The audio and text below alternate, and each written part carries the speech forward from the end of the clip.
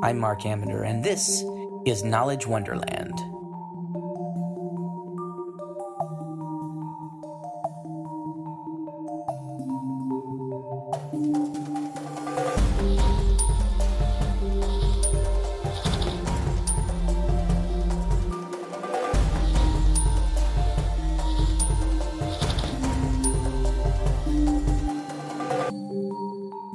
Well, here in America, we have Donald Trump and low-grade political violence. But what would happen here if it suddenly all fell apart? What would happen if we were in the midst of the longest recession in a century, the biggest bribery scandal in history, maybe living under the most unpopular leader in living memory? That, by the way, is not Barack Obama. Whose approval rating is 52%. That's how The Economist introduced readers to the chaos in Brazil, the fifth largest country in the world. A country that in 2010 had an economic growth rate exceeding 7%. That's China-like growth. They're going to host the Olympics in August, which of course is a nightmare for any country. 1.5 million cases of the Zika virus are found in the country now. The welfare state, one that grew significantly over the past decade, has been ravaged by inflation, which means that a lot of people are suffering a lot. Welcome to the Knowledge Wonderland podcast. The topic today is Brazil. I am Mark Amender from Los Angeles. Thank you so much for joining us. Having a great time doing these podcasts. Many of you are listening, which I'm grateful for. I'd be more grateful if you'd subscribe to iTunes or wherever else you subscribe to podcasts. Please support the company that kindly hosts and distributes the Knowledge Wonderland podcast, and that is Acast. You can go to acast.com for all of your podcast needs. They have a really, really great podcast player that they are constantly updating. Acast.com. Follow along at knowledgewonderland.com or at markambender.com for more.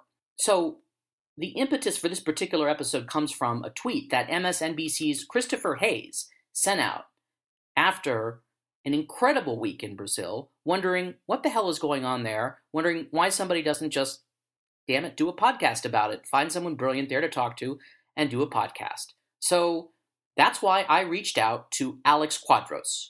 His first book, Brazilianaires, about the ultra-wealthy and the roots of this scandal, will be published in July, and you should look it up and pre-reserve a copy.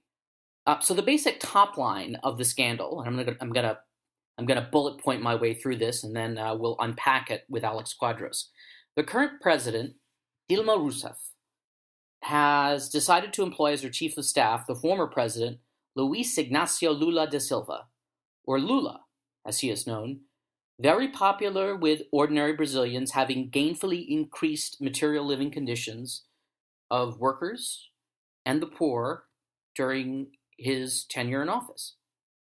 Dilma, President Rousseff, whose rather left-wing Workers' Party, the WT, has a fragile majority in Congress in partnership with a centrist party that is itself under investigation for election shenanigans.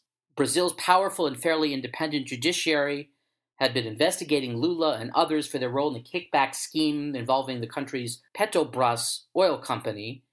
By making Lula her chief of staff, Dilma gives him immunity from the current investigation because only the Supreme Court can investigate members of the cabinet, members of the president's staff. So last week, the prosecutor, Sergio Moro, who had been hounding Lula, suddenly released wiretap conversations between Lula and Dilma, showing, he believed, proof of this quid pro quo. So the government now is putting pressure on the investigation itself. Other powerful institutions in the country, including the media and financial elite, are helping to foment protests in the streets. And then, of course, the Olympics begin in August. So you're in São Paulo at the moment. Yes, I'm in São Paulo. I've been living here since 2010. And what is it like right now? Is it something that's on the television wall to wall? Is it crisis coverage? You get the sense from talking to people on the streets that they're perceiving the country as in crisis, or are people going about living their daily lives while all this sort of swirls around them? people are, living their daily lives. It's not like people have stopped going to work and school and everything, but it definitely dominates the conversation. I mean, day-to-day conversation. It dominates family life. This is probably something that's familiar to Americans. With the cliche about the Thanksgiving dinner, but in Brazil, there's a lot of strife between families because things are so polarized, and Brazilians love to use WhatsApp, this messaging service, and they always have family groups. And it sounds like a lot of Brazilians have, if not encountered family crises, or at least fighting with their families on a regular basis. So it's something that is on people's tongues and on people's minds all the time. It does seem as if, from this outsider's perspective, everyone's hands are sort of tainted in this, in the sense that the judiciary may have overreached. All the political parties are suffering through corruption investigations. The financial and media elites are hyping the notion of corruption in one coalition in order to get their preferred coalition back into office after Lula's long-term and wealth redistribution. I mean, you're having just a constellation of people with motives. But from your coverage and from reading some of the tweets that people tweet to you, and the best hope for some sort of resolution lies with, in some measure, the judiciary remaining independent and perceived as independent, and allowing this investigation, the Lava Jato. Is that the right way to pronounce it? Yeah, Lava Jato. Lava Jato, which is car wash. Yeah, I think actually, if you're going to talk about the origins of Lava Jato, it's hard not to talk about or to go way back into history in Brazil, because I think, for an American reading about what's happening in Brazil without much of an understanding of the history of Brazil, you hear about billions of dollars being skimmed off of public contracts, and it's something that just doesn't fit with our world. We can't understand how this could possibly be the case.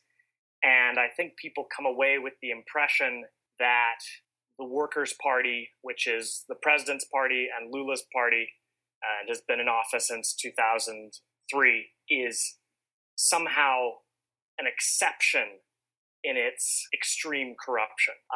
And in absolute dollar terms, that may be true just because the economy is so much bigger. Petrobras, the state oil company, where most of the bribes have been skimmed from, grew exponentially with the rising price of oil and so on. So in absolute dollar terms, it may be a new scale of corruption. But in terms of the extent of corruption, this is nothing new. It's something that goes back to the very founding of Brazil.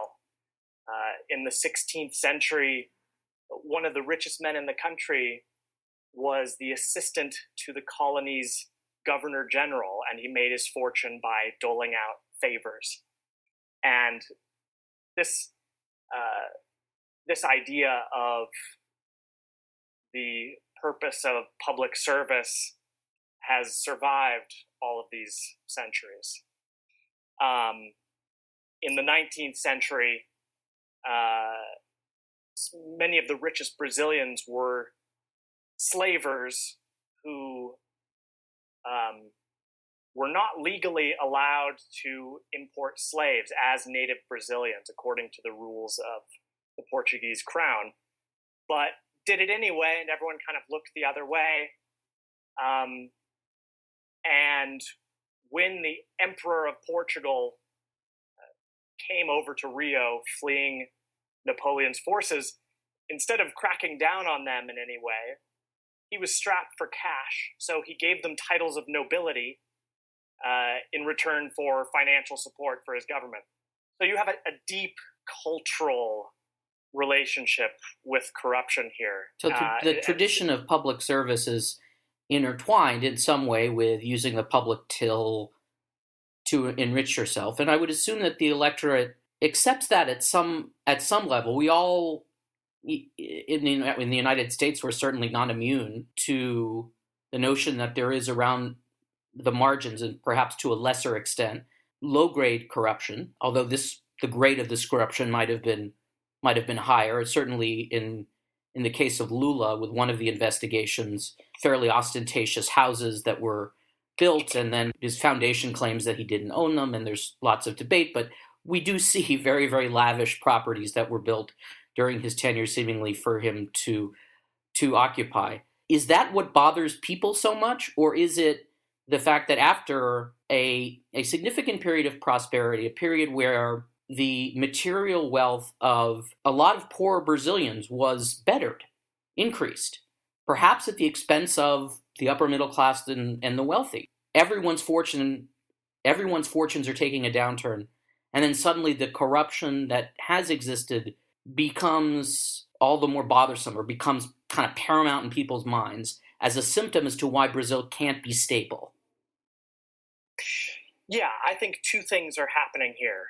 One is that, you have this long history of corruption and endemic at every level of government since Brazil exists. But in recent years, the institutions have been maturing. It's important to remember that Brazil exited a military dictatorship in 1985. That's just 30 years ago. Right. And it took a while for an independent judiciary and an independent federal police, which is the body that's responsible for most of these investigations, to develop. And this is partly to the credit of the Workers' Party, ironically enough. Under Lula, he allocated a lot more resources. He appointed a justice minister who gave this body a lot more independence. So part of what we're seeing is corruption, the endemic corruption that has always existed in Brazil, finally being uncovered in a systematic way, and people, very powerful politicians, some of the richest businessmen in the country, finally being held to account. So I think there's an error of perception on the part of many Brazilians as well, that because so much is coming to light now, the Workers' Party is the most corrupt party ever. On the other hand, what you're saying about the economic crisis is absolutely true. The fact is that a lot of the outrage here has to do with the fact that during the Lula years, there was this idea that Brazil was on the cusp of becoming a developed nation.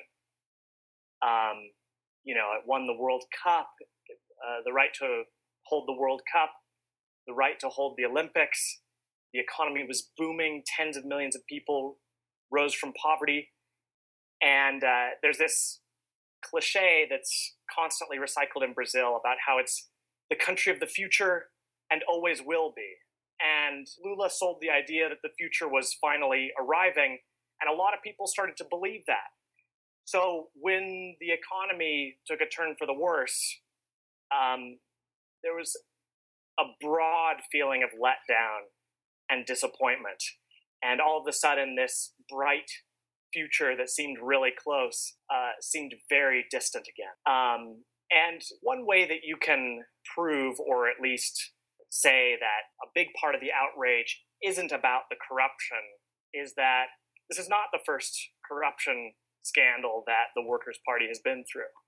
In 2005, it was discovered that Lula's deputies were buying votes in Congress to get his projects through. But the economy was booming, and the next year he was reelected in a landslide. So it's impossible to separate the economic crisis from the discontent over the corruption. And I think part of the reason that the corruption investigators are having the success that they're having is that there is massive public pressure for the investigations to continue. And that pressure didn't exist 10 years ago when the economy was on fire. And do you think that that public pressure will continue and will sustain these investigations? Do you think that perhaps the impeachment of, if it happens, of Dilma would allow the government to say, okay, we've taken care of the problem, let's now claw back at some of the powers we've accorded to the judiciary? I think that's the biggest concern right now for Brazil, is that, first of all, there's this mistaken idea that the Workers' Party is the most corrupt party ever. And, when you see, when you look at the signs at the protests, they talk a little bit about some of the opposition politicians who've been mentioned in scandals, but the focus is really Lula and Dilma. So I think there's a very big risk that if Dilma is impeached, and I think that that is extremely likely in the next couple of months, that there'll be this feeling of catharsis and this mistaken impression that somehow by kicking out the Workers' Party, you've solved the corruption problem, or at least solved the biggest part of the corruption problem. And there are signs that the main opposition party, the PSDB, whose leader has been cited in the Petrobras corruption scandal, and the PMDB, which used to be the coalition partner of the Workers' Party and is in the process of breaking with it, are going to take advantage of impeachment to kind of sweep things under the rug once Dilma is out of power. And Michel Temer, the current vice president, would step in and become the acting president. What do we know about him? Well, first of all, there are a couple of scenarios under which Dilma could leave power. Okay. One is impeachment. And if she is impeached, and the main case for impeachment is strangely not related to the corruption at Petrobras, but is based on the allegation that she violated budget rules. It's kind of seen as a pretense, something that they can prove because she hasn't actually been directly linked to the corruption, but something that can be proved as a pretense to take her out of power. It's the Al Capone on tax evasion. That comparison has been made. And if that happens, her vice president will become president. There's another case that is before the country's electoral court that is looking at whether her 2014 re-election campaign took dirty money from the Petrobras scheme. Since she ran with the vice president on her ticket, if the court rules that her campaign did in fact receive dirty money, they will both be kicked out of office. And if that happens this year, new elections will be called. Okay. What is the likelihood that there's some resolution to the political dimensions of this before the Olympics? I think that there will be no resolution before the Olympics, but I think that it is very likely that Dilma will be impeached before the Olympics. Some people are saying that it could happen as soon as a vote in Congress could happen as soon as the end of May, and the Olympics are in August. Now, that would be the resolution to one piece of the crisis, but the beginning of a whole other set of problems and conflicts, of course. Why is Brazil's economy in so much trouble right now? I mean, I noticed, for example, inflation is out of control. In terms of a direct economic challenge to people's material conditions, a lot of the money they're getting from the government in terms of the more generous welfare state is being diluted by extraordinarily high inflation. Well, two main factors. One is commodities. A big part of the boom during the Lula years had to do with the growth of China and its huge appetite for commodities, which raised the price of oil and iron ore and beef, which are a huge source of export revenue for Brazil. But that wasn't the only part of the boom. Another big part of the boom was that Lula expanded this welfare program to 50 million Brazilians and turned them into consumers to some degree. And likewise, the fall in commodity prices now that China is slowing isn't the only reason that Brazil's economy has kind of ground to a halt. It seems like Dilma, while in office, really did mismanage the economy. In 2010, Lula's last year in office, the economy grew at 7.5%, which is near China-like speed and has been seen a few times in Brazil's history. When Dilma came into office, she put the brakes on to a degree, but she didn't remove the kind of counter-cyclical measures, the kind of, following the classic Keynesian idea that the government should spend during recessions that helped Brazil get through the financial crisis. Instead of paring that back, she expanded it. And one of the main ways that she expanded it was, interestingly, not through social programs, which is what the Workers' Party is most identified with, but through top-down, trickle-down subsidies for giant corporations. Brazil has a state development bank known as the BNDES, which lends out more money, or used to before the current recession, than the World Bank. And so we're talking about hundreds of billions of dollars in loans at very low interest rates, subsidized by the taxpayer. So basically the government took on debt at high rates and lent at low rates. The other thing was to award huge tax breaks, also to the tune of possibly hundreds of billions of dollars to giant corporations. But it looks like in both of those cases, it didn't really increase investment. The companies just increased their profit margins. And it saddled Brazil with this enormous debt, and is a big part of the reason that the recession is as bad as it is now, because the government has had to pare back on a lot of its spending and public works, and even its education and health budgets. I want to see if you can tell the listeners a little bit about the prosecutor who in effect is driving some of the more recent political developments, because he fascinates me, but the powers that he has fascinates me. His ability to wiretap a former sitting president and then have those wiretaps processed and released the same, within a day of them being recorded is amazing. Yeah, well, he's a fascinating figure, and I think one of the most controversial figures right now in Brazil. His name is Sérgio Moro, and he's the judge in charge of the Lava Jato investigations. This is a bit strange for an American because judges here take a more active role in investigations. They approve major new steps in the investigations and have a certain role in collecting evidence. And then they judge, usually without a jury, who is guilty and their sentence. So that is a peculiarity of the Brazilian justice system. Now, in his case specifically, he's someone who had a background in financial investigations, money laundering investigations, and his team happened on the connection to Petrobras because they were investigating this money launderer and found that he'd gotten a Land Rover as a gift from an executive at Petrobras. And they just started pulling on this thread and kept pulling, and it eventually led to what we see now with dozens of politicians and businessmen implicated.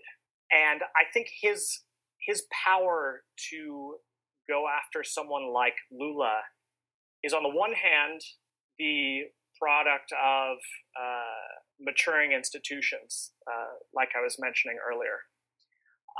But on the other hand, is a bit concerning.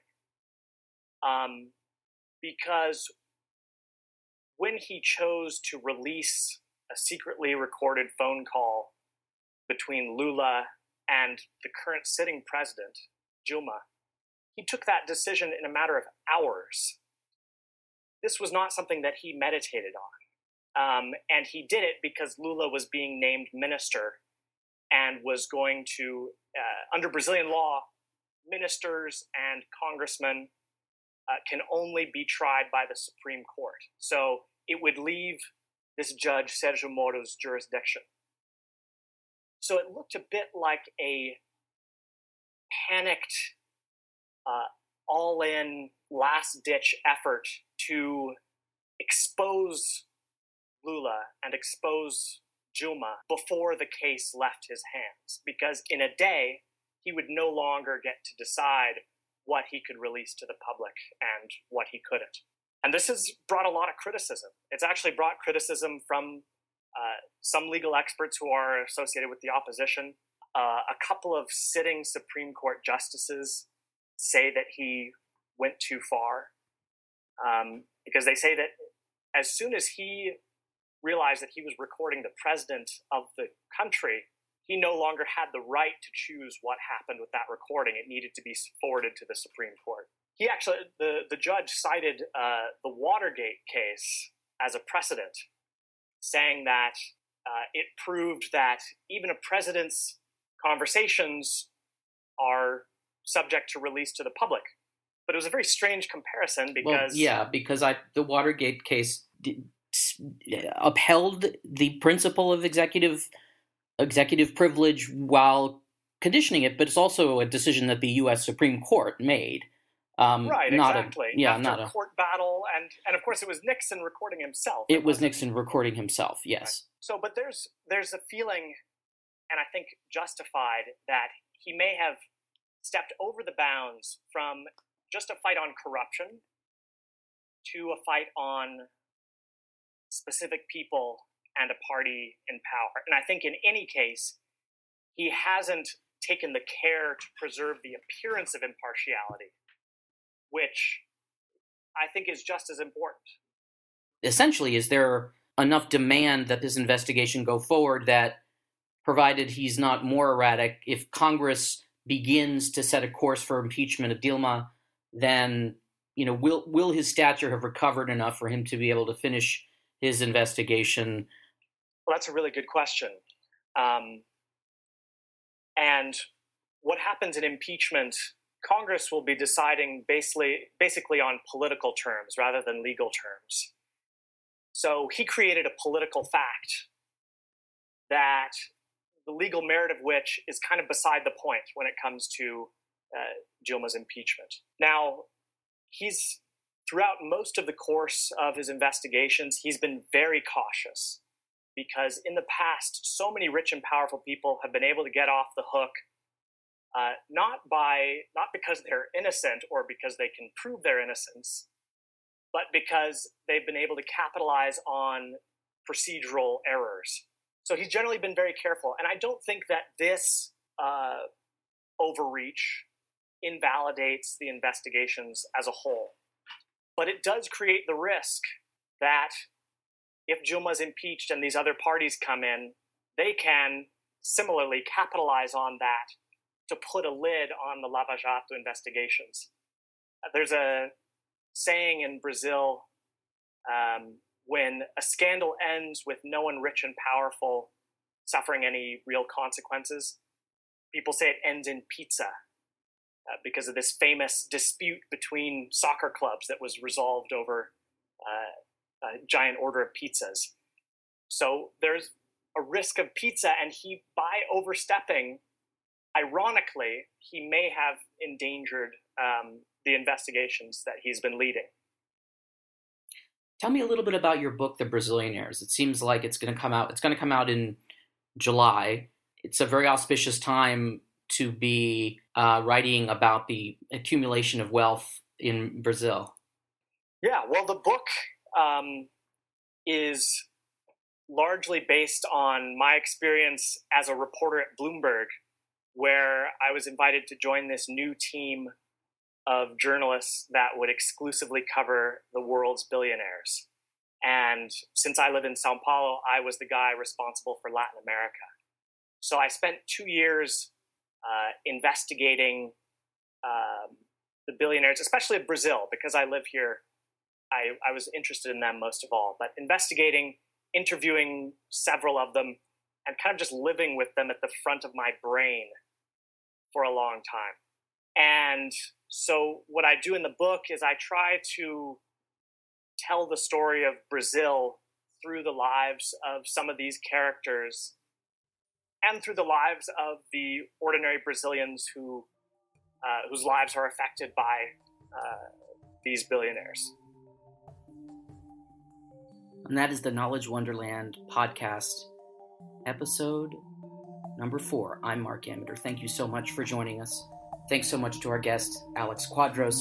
Once again, be sure to go to Amazon.com and pre-reserve your copy of his great book, Brazilianaires.